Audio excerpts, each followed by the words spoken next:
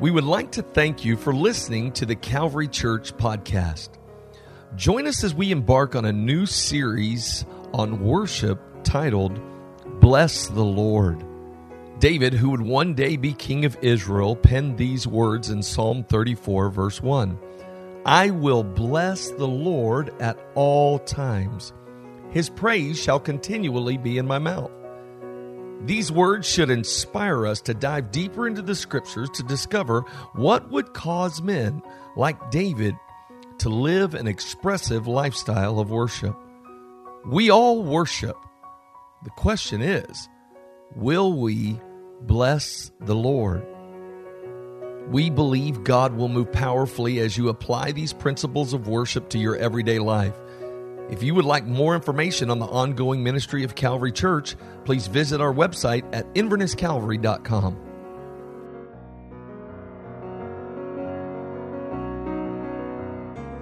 Well, this morning we're going to continue in a series called Bless the Lord. And this is a series on worship. And you remember our verse that we're memorizing? Maybe you have it memorized already. Psalm chapter 34, verse 1 says this. Why don't we say it together? It says, I will bless the Lord at all times. His praise shall continually be in my mouth. That's pretty good. You should have that memorized. I want you to understand something from Psalm 34 is that our corporate worship gathering can lead to a personal encounter with God. David makes this bold statement about wanting to praise the Lord all of the time, continually. Why? Because in just a few verses, he said, I called out to the Lord and he delivered me of all of my fears. Listen, when we come together and we worship, you ought to be looking for a personal encounter with the King of all kings. He is the reason we worship. He's the reason that we gather. And we've got to determine some things as a church and even as believers that our worship is going to match the heart of Psalm 34, which is that our worship is going to be committed. I will. It's like I choose to bless the Lord. It's going to be continual.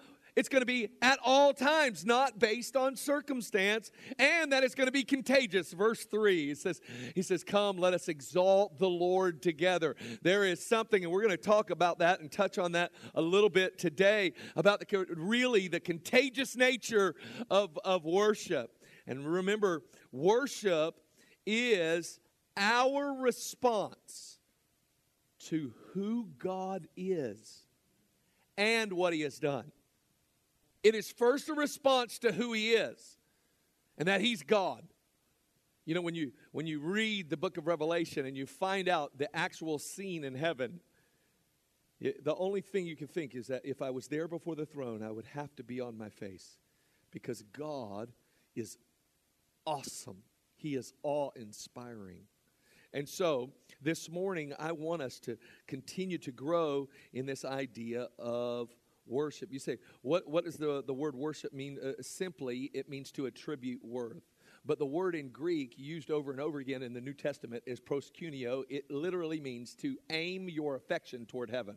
It means to kiss toward. That's what it means. It means to release your affection to Him. And we're going to talk about that in a coming, about how we release our affection to God. But this morning, I want to share with you a message from Acts chapter 16. And you can turn there if you'd like. Turn to Acts chapter 16. We're going to look beginning in verse 23. I'm going to share with you a message called Worshiping in the Dark. Worshiping in the dark.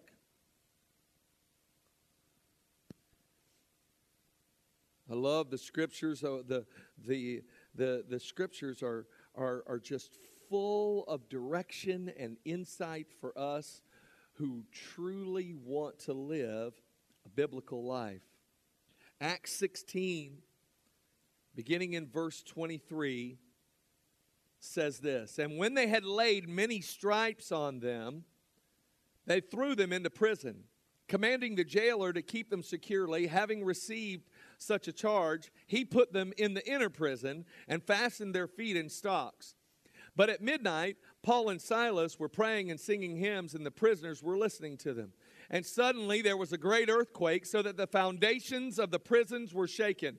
And immediately all the doors were opened, and everyone's chains were loosed. And the keeper of the prison, awakening from sleep and seeing the prison doors open, supposing the prisoners had fled, drew his sword and was about to kill himself. But Paul called with a loud voice, saying, Do yourself no harm, for we are all here. Then he called for a light, ran in, fell down, trembling before Paul and Silas, and he brought them out and said, Sirs, what must I do to be saved? Let's just pray here for a moment. Lord, I ask that you would send the Holy Spirit to give us ears to hear what the Spirit of God is saying to us through this passage. Lord, we don't want to, Lord, collect information, but we want a revelation of who you are, Lord God. Well, Lord, we don't want just another notebook full of notes, Lord. We want you to write on our hearts, Lord, something that changes us. In Jesus' name, amen. Now, this is an amazing passage of Scripture where Paul and Silas are out doing ministry in Philippi. And I want to tell you, a few years ago, I got to go to Philippi, and I had quite an encounter in this place. They actually had a little bit of a stadium that's kind of set up, and it's ancient. And what they would do is they would actually scribe people's names or their initials on their seats. So dignified people, when they would arrive to hear the newest thing or whatever they were proclaiming in that region, the dignified people, they would just come up and sit on the seats. And I actually climbed up in this place, and I'm walking around and I'm praying in Philippi, which was mind-blowing. And I came up on the seat, and it was etched P.O. I'm like, I got a seat in Philippi. I am like, that's my seat. It was an amazing thing. But what I want to share with you today is that I actually saw what was left of the prison. I saw what was left of this prison, of this scene. And can I just tell you, that prison couldn't hold anything. It was totally broken open. And they wouldn't allow anybody to go near it. And they kind of cordoned it off. But the prison was completely broken. And they spoke of the earthquake that broke the prison. And that's what we're going to talk about today, this broken prison and how this prison got completely broken. And it's amazing. And what we find here is the scene of Paul and Silas, and they have actually been ministering to the Lord and actually following the instruction of God. They're following God's call. And in the middle of following God's call and doing what the Lord has told them to do, they come under intense persecution. And they are beaten and bleeding and bruised and falsely accused. And yet, they find themselves worshiping. They're worshiping. And I just want you to begin to process with me what might have been going through Paul and Silas's mind. As they are not just in a regular cell, they're in the inner prison, the worst of the worst, and their feet in stocks for doing the right thing.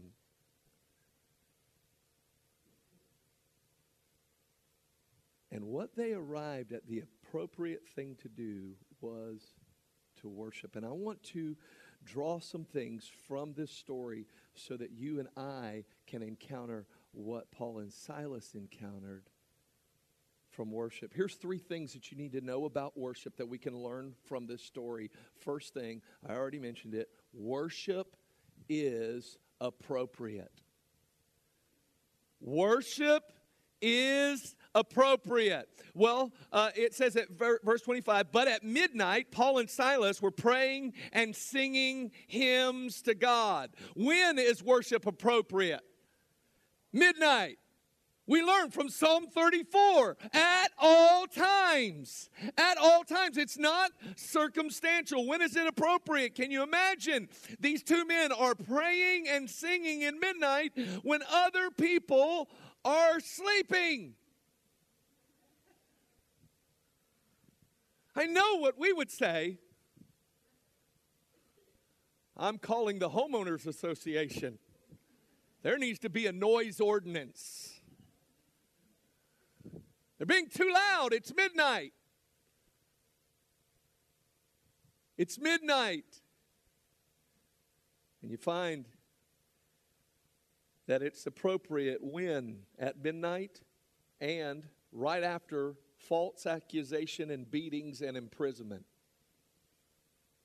Worship was appropriate after being beaten, after being imprisoned, after being maligned in front of this region. Worship was appropriate. Now, I do want to say some things. You ever do something you deserve the consequences? Anybody ever been in that situation? That's one level that you could find some humility from the beating that you take, proverbially speaking, I hope. But when you actually do the right thing and you're persecuted, are you going to find then that worship is appropriate? Or I think many people are tempted in that moment to say worship doesn't work. And yet Paul and Silas says, no, my worship is working. My worship of God is working. They didn't see the false accusation as an indicator that they were on the right path, or the wrong path, rather. They actually saw it like, I'm in prison. We are on track. I'm worshiping. I'm worshiping God. Why? Because God is worthy. God is worthy. When is He worthy? He's worthy all the time. And we have to get in our spirit that I have to worship above my circumstance. And listen, you may not take a physical beating, but young people in here, you're going to walk up and down the hallways, and your faith in God will be challenged. And you may be taking a beating physically, in your mind, saying, man, I'm being persecuted. I'm being challenged. My faith in God. And you're just like, is this worship really working? Yes, it's working. And worshiping God in that moment is appropriate. Listen, when we really live for Christ, we will suffer persecution. So when is it right to worship? It's worship at midnight. And where? How about that? Let's answer that question. Where is it appropriate? It's appropriate in prison. The prison that you don't belong in. It's appropriate right then. It's appropriate right now in whatever prison you find yourself in, whether you put yourself there or whether you've been put there. Worship is appropriate in the prison. And I want to go on and just say that worship is not only appropriate in prison, it's appropriate in public. It's appropriate in public. Because here's the thing. You've got to understand that their worship actually preceded this moment of praying and hymn singing, because it started in verse 16. And it said, now it happened as they went to prayer. A certain slave girl possessed with a spirit of divination met us, who brought her masters much profit by fortune telling. This girl followed Paul and us and cried out, saying, these men are the servants of the Most High God, who proclaim to us the way of salvation.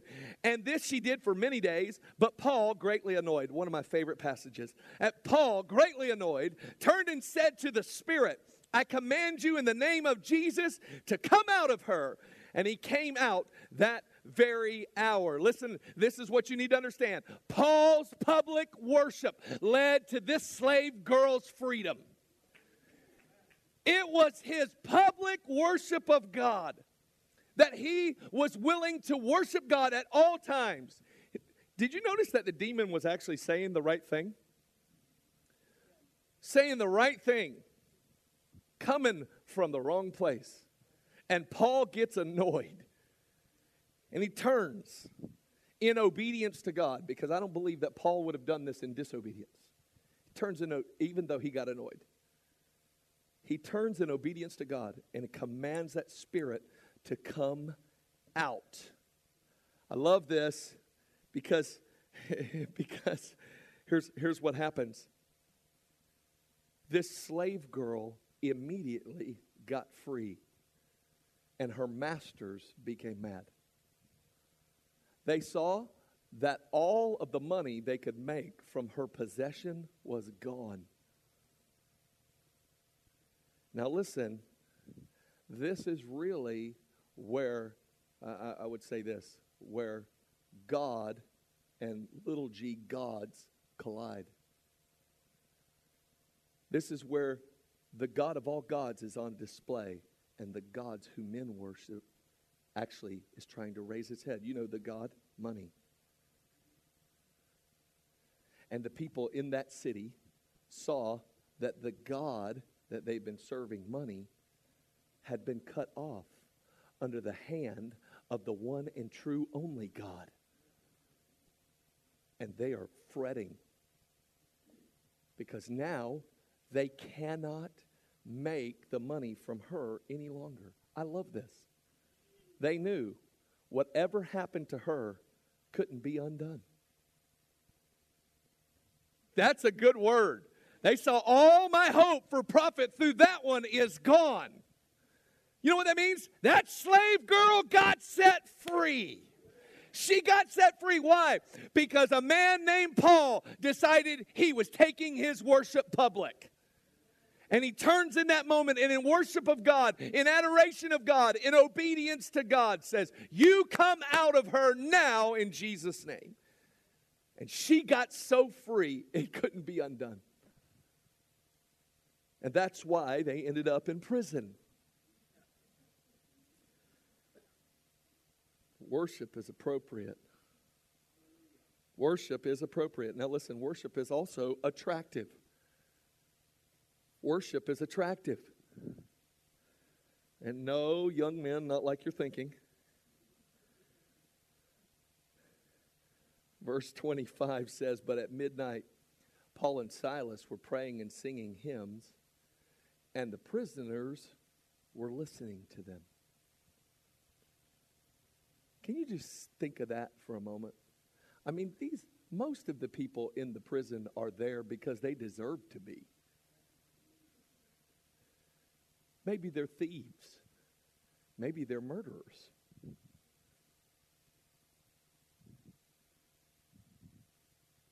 And they're listening to the worship of Paul and Silas. Why? Because there is something attractive about these new prisoners who were worshiping. They were in the same prison, but those prisoners are free. And we prisoners are bound. They're free. Their feet are in stocks. Our feet are not in stocks. And yet they are more free than are we. There was something attractive about this worship that drew these prisoners in. And Jesus said these powerful words in John chapter 12, verse 32, which I believe lends itself to what was happening in the heart of these prisoners. It says, Jesus said, and if I am lifted up from the earth, will draw all peoples to myself. This he said, signifying by what death he would die. By the way, this is kind of misquoted, and this is just a personal pet peeve. We think that if we lift up or if we praise Jesus, that's actually what draws people. That's actually not what draws people. The work of the cross actually draws people. And when we, as His sons and daughters, lift up the cross in our own lives and in our congregation, then people are drawn to Jesus. Now listen, Jesus' act of worship through the cross draws all men. And our response, like Paul and Silas, has the same attractive qualities. Our willing response to the cross, to repent and to respond to the genuine love of God, will cause men to listen to our lives. Genuine worship is attractive. It's attractive. And worship not only attracts listeners, but it attracts God. Oh, this is amazing. James chapter 4, many of you know it. This is a great passage. You gotta let your heart be stirred over this. It says this, that if we will draw near to God, He will draw near to you. Cleanse your hands, you sinners. Purify your hearts, you double-minded. He's saying, listen, get ready. The God of all purity, the God of all glory is going to come to you. All you have to do is draw near to Him. And He will draw near to you. You see, worship is attractive not only to people, but to the God of heaven. And I don't know what it looks like in the spirit, our drawing near to God, okay? What does that look like? Does it look like this in the spirit, just the micro step? And here's God on the throne in heaven. We take a micro step to Him, and He's coming in. He's coming toward us. He's drawn to us. When we worship, when we draw near, listen, if our drawing near is ever so small, God's drawing near must be much larger than that. And then we have to understand that worship is so attractive, God shows up. And then when God shows up, then we understand this last point, worship is appreciated. Worship is actually appreciated by God. God is moved by our worship. If you could just get a revelation of that statement before, if you didn't get anything else today, God is moved by your worship.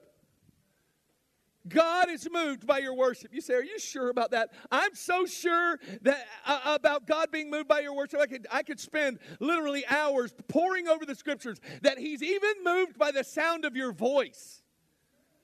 That He's moved by who you are. He pours favor over you. At times even dances over you.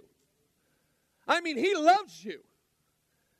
And He is moved by your worship. He's moved by your worship. Listen how moved He was by Paul and Silas. Acts 16:26 says, suddenly there was a great earthquake, so that the foundations of the prison were shaken. Immediately all the doors were open, and everyone's chains were loosed. Listen, worship moved God. God said, I so appreciate the worship that I'm going to do something they weren't even asking for. They weren't even seeking this. I'm not sure that they knew that they would ever get out of this prison. But worship is appreciated by God. God shows up when we worship. And in 2 Corinthians 3:18, it says, listen, now the Lord is the Spirit. And where the Spirit of the Lord is, there is freedom. So when God was moved and appreciated the worship, what happened to the prison? When the God of all liberty shows up. When God shows up, foundations are first shaken.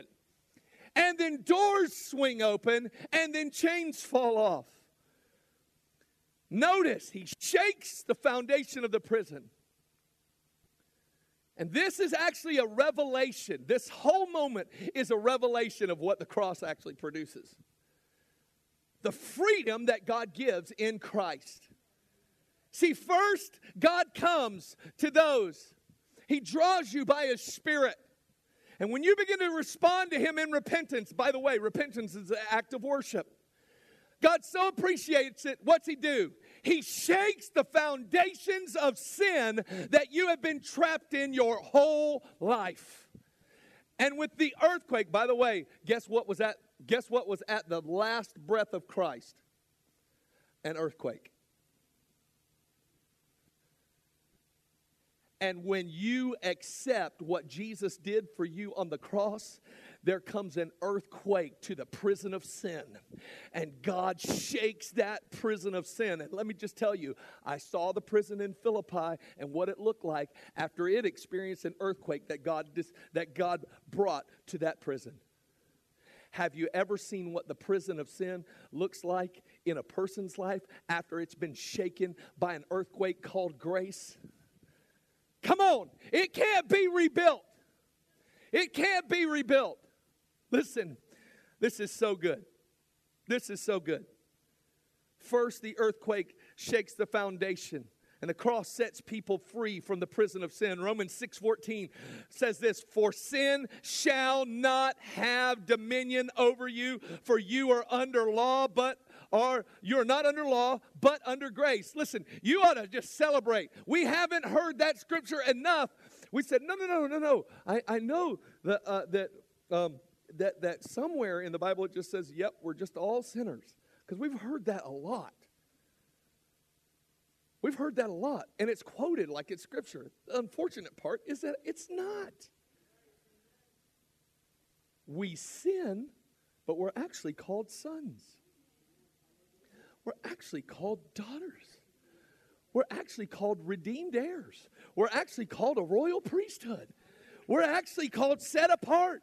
We're actually called the four-letter word that we don't hear very often in the church, holy. We're called holy. And so what's the Lord saying? He's saying, listen, I am setting you free, and sin shall not have dominion over you. And the worship of God is so appreciated, He shakes the foundation of the prisons. And second, the prison doors were opened. And I want to just tell you, your circumstance cannot hold you. You need to say it over that situation. My circumstance cannot hold me. Why? Because the God of all freedom is coming to me. When I worship Him, He is moved. He is coming close. He is drawing near. And I cannot be held by this circumstance. I am victorious. Why? Because I'm convinced that greater is He that is in me than he that is in the world. I am convinced that the prison doors will be flung open. Why?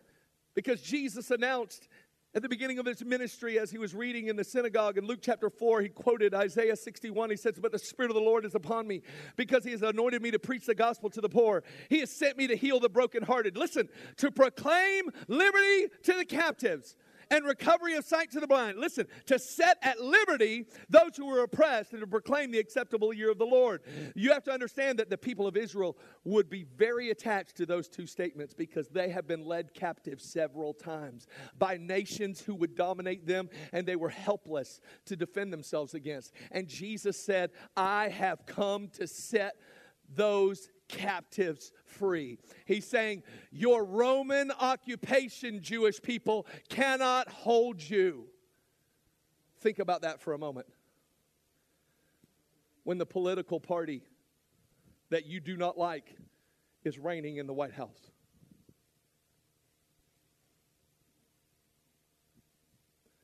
I know you're not supposed to say things like that, Pastor, but I am going to say it. Because your circumstances can't hold you. What if you were living in a communist nation? Would it hold you then? Or a socialist nation? Would it hold you then? No. Jesus said, I've come to set you free. And they were actually being dominated by the Romans at the time, and were not their own free nation. Jesus sets the prisoners free, and the doors come open. And the third thing that happened in that prison is their chains fell off. Their chains fell off. Not only did the prison get destroyed and the doors come open, their chains fell off. What does that symbolize? That symbolizes every sinful action, sinful behavior, it no longer holds you. It fell off. John 8:36 makes this very clear. Therefore, if the Son makes you free, you shall be free indeed. Their chains fell off. Whose chains fell off? This is worth noting. Whose chains fell off? Just those who were praying and singing hymns? No. Everyone's chains fell off.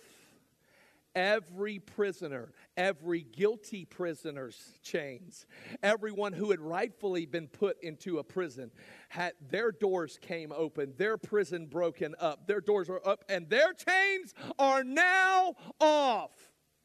Why? Because when God shows up, he just sets everyone free. Now, do we need to receive and respond to that freedom? You better believe it. Repent and believe. That's the only way. Just a few days ago, I was in Canada, and I'm preaching, and the Lord interrupted the flow that I had going. I had like all of this stuff that I was preaching on identity to these young Arab believers, and the Lord in my room says, "Hey, can I switch it up?" I'm like, "You can do whatever you want to. You're God." He said, "Do you care if they think that you're a good, polished preacher?" I said, "I do not care." He said, "Then all I want you to do is go and read this passage." You don't understand, though. I have now traveled from Florida to Toronto and 3 hours north, and people have paid money to come to this conference where they are expecting Pastor Otis to deliver some messages. And my only message is to read this passage. Well, it was glorious what happened.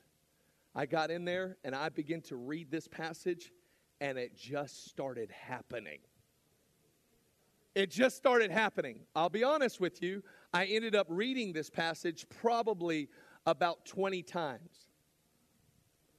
Just read it and read it and read it, proclaimed it, and all of a sudden, the prison doors started to shake and fling open. And those who were listening at the conference got set free. It was the most amazing thing. There was a young man there they had been praying for 2 solid years. He was in such bondage, such all kinds of, his pastor said, I can't even believe what's happened. I cannot even believe. And that was the night he got gloriously set free. By the way, that happened in the hallway because things had just gone berserk. Like literally, people are on their faces and they're repenting before the Lord. All I did was read this over and over. They were on their faces. Some were dancing. Some were spinning. Some were shouting. Some were getting healed. It was amazing. And then I had to go to the bathroom. So I just left them and all of that goodness that's going on. And I had to go to the bathroom. And there's the young man with this snake bite in his face. You know, it's like a jewel. I'm going to the bathroom, washing my hands. I'm like, I got to rush back in. And there he is, the guy that you could tell is not into what you're doing at all. Until you walk out of the bathroom and he's looking at you in your eyes and you see tears in his eyes and he says, I need to talk to you. I said, and right then the Lord spoke to me. He said, oh yeah, this is actually what the Lord says to you. You think you need answers from me, but this is actually what you need. And I spoke to that, and right there on the spot, right there, he repented and gave his heart and life to Christ. We go back in. This is absolutely amazing. We go back in, and I'm telling you, when God comes in, when people worship, I'm telling you, the foundations are shaking. Doors come open and chains fall off. The one who they've been praying for 2 years immediately becomes an evangelist. He goes in and finds another guy. Who's another one that's the worst one, the other worst one, because they all hang out together. He grabs him and says, you come with me. And he brings him to me and he says, he needs to talk to you. And I shared, and I said, I had seen him walk through the service, and I heard the Lord tell me the secret of his heart. I heard what he was thinking. He said this, I wish they would stop telling me what to do. And so when I saw that was the guy that he had pulled up to me, I said, this is the providence of God. I said, I heard your thoughts in the service. He looked at me. I said, yeah. I said, the Lord, let me hear you say, I wish they would stop telling me what to do. He starts to weep and says, how did you know? I don't know, other than we had been worshiping. Literally, in that service, we worshiped. I mean, those people were worshiping God like you would not believe. There was a girl, I think, who ran, and you'll like this since we're in our run for God. I think she ran for 2 solid hours in the service. And at one point ran out of the building and came back. She was so overwhelmed by who God was. She was responding in worship. This guy, who I hear his thoughts, immediately gives his life to the Lord. The pastor comes up to me. He says, you are like a hunter. I was like, I was just going to the bathroom. Can I just tell you, though, if you'll start worshiping, God will come and start not only shaking your personal prisons, but you know what happens? Everybody who's listening to your life, their chains start falling off. And if you're here this morning and you've just been listening in and you've been looking at other people's lives and wondering, could I ever have what God did for them? Could I ever have that kind of prayer and connection to God? Could I worship in the dark? Let me just tell you, there's a God that's drawing near to you, and you're in the right place this morning because His Spirit is here to set you free of the prison of sin, and He is here to set you free so that you know that your circumstance cannot hold you, and that behavior that has tormented you for years and that has kept you locked and bound can no longer hold you because Jesus is King.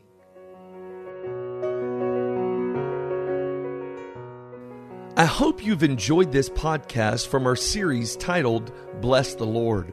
Remember, worship is a response to who God is and what He has done.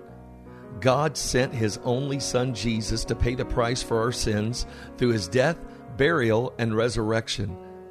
Our hope for you is that you accept heaven's invitation to be forgiven of all of your sin and to begin a lifestyle of heartfelt worship by praying to receive Christ as your Savior today. Take time to connect with us and share what God is doing in your life through this ministry. You can connect with us through our website, invernesscalvary.com, or by following us on Twitter and Facebook. Thanks again for listening to this message, and God bless.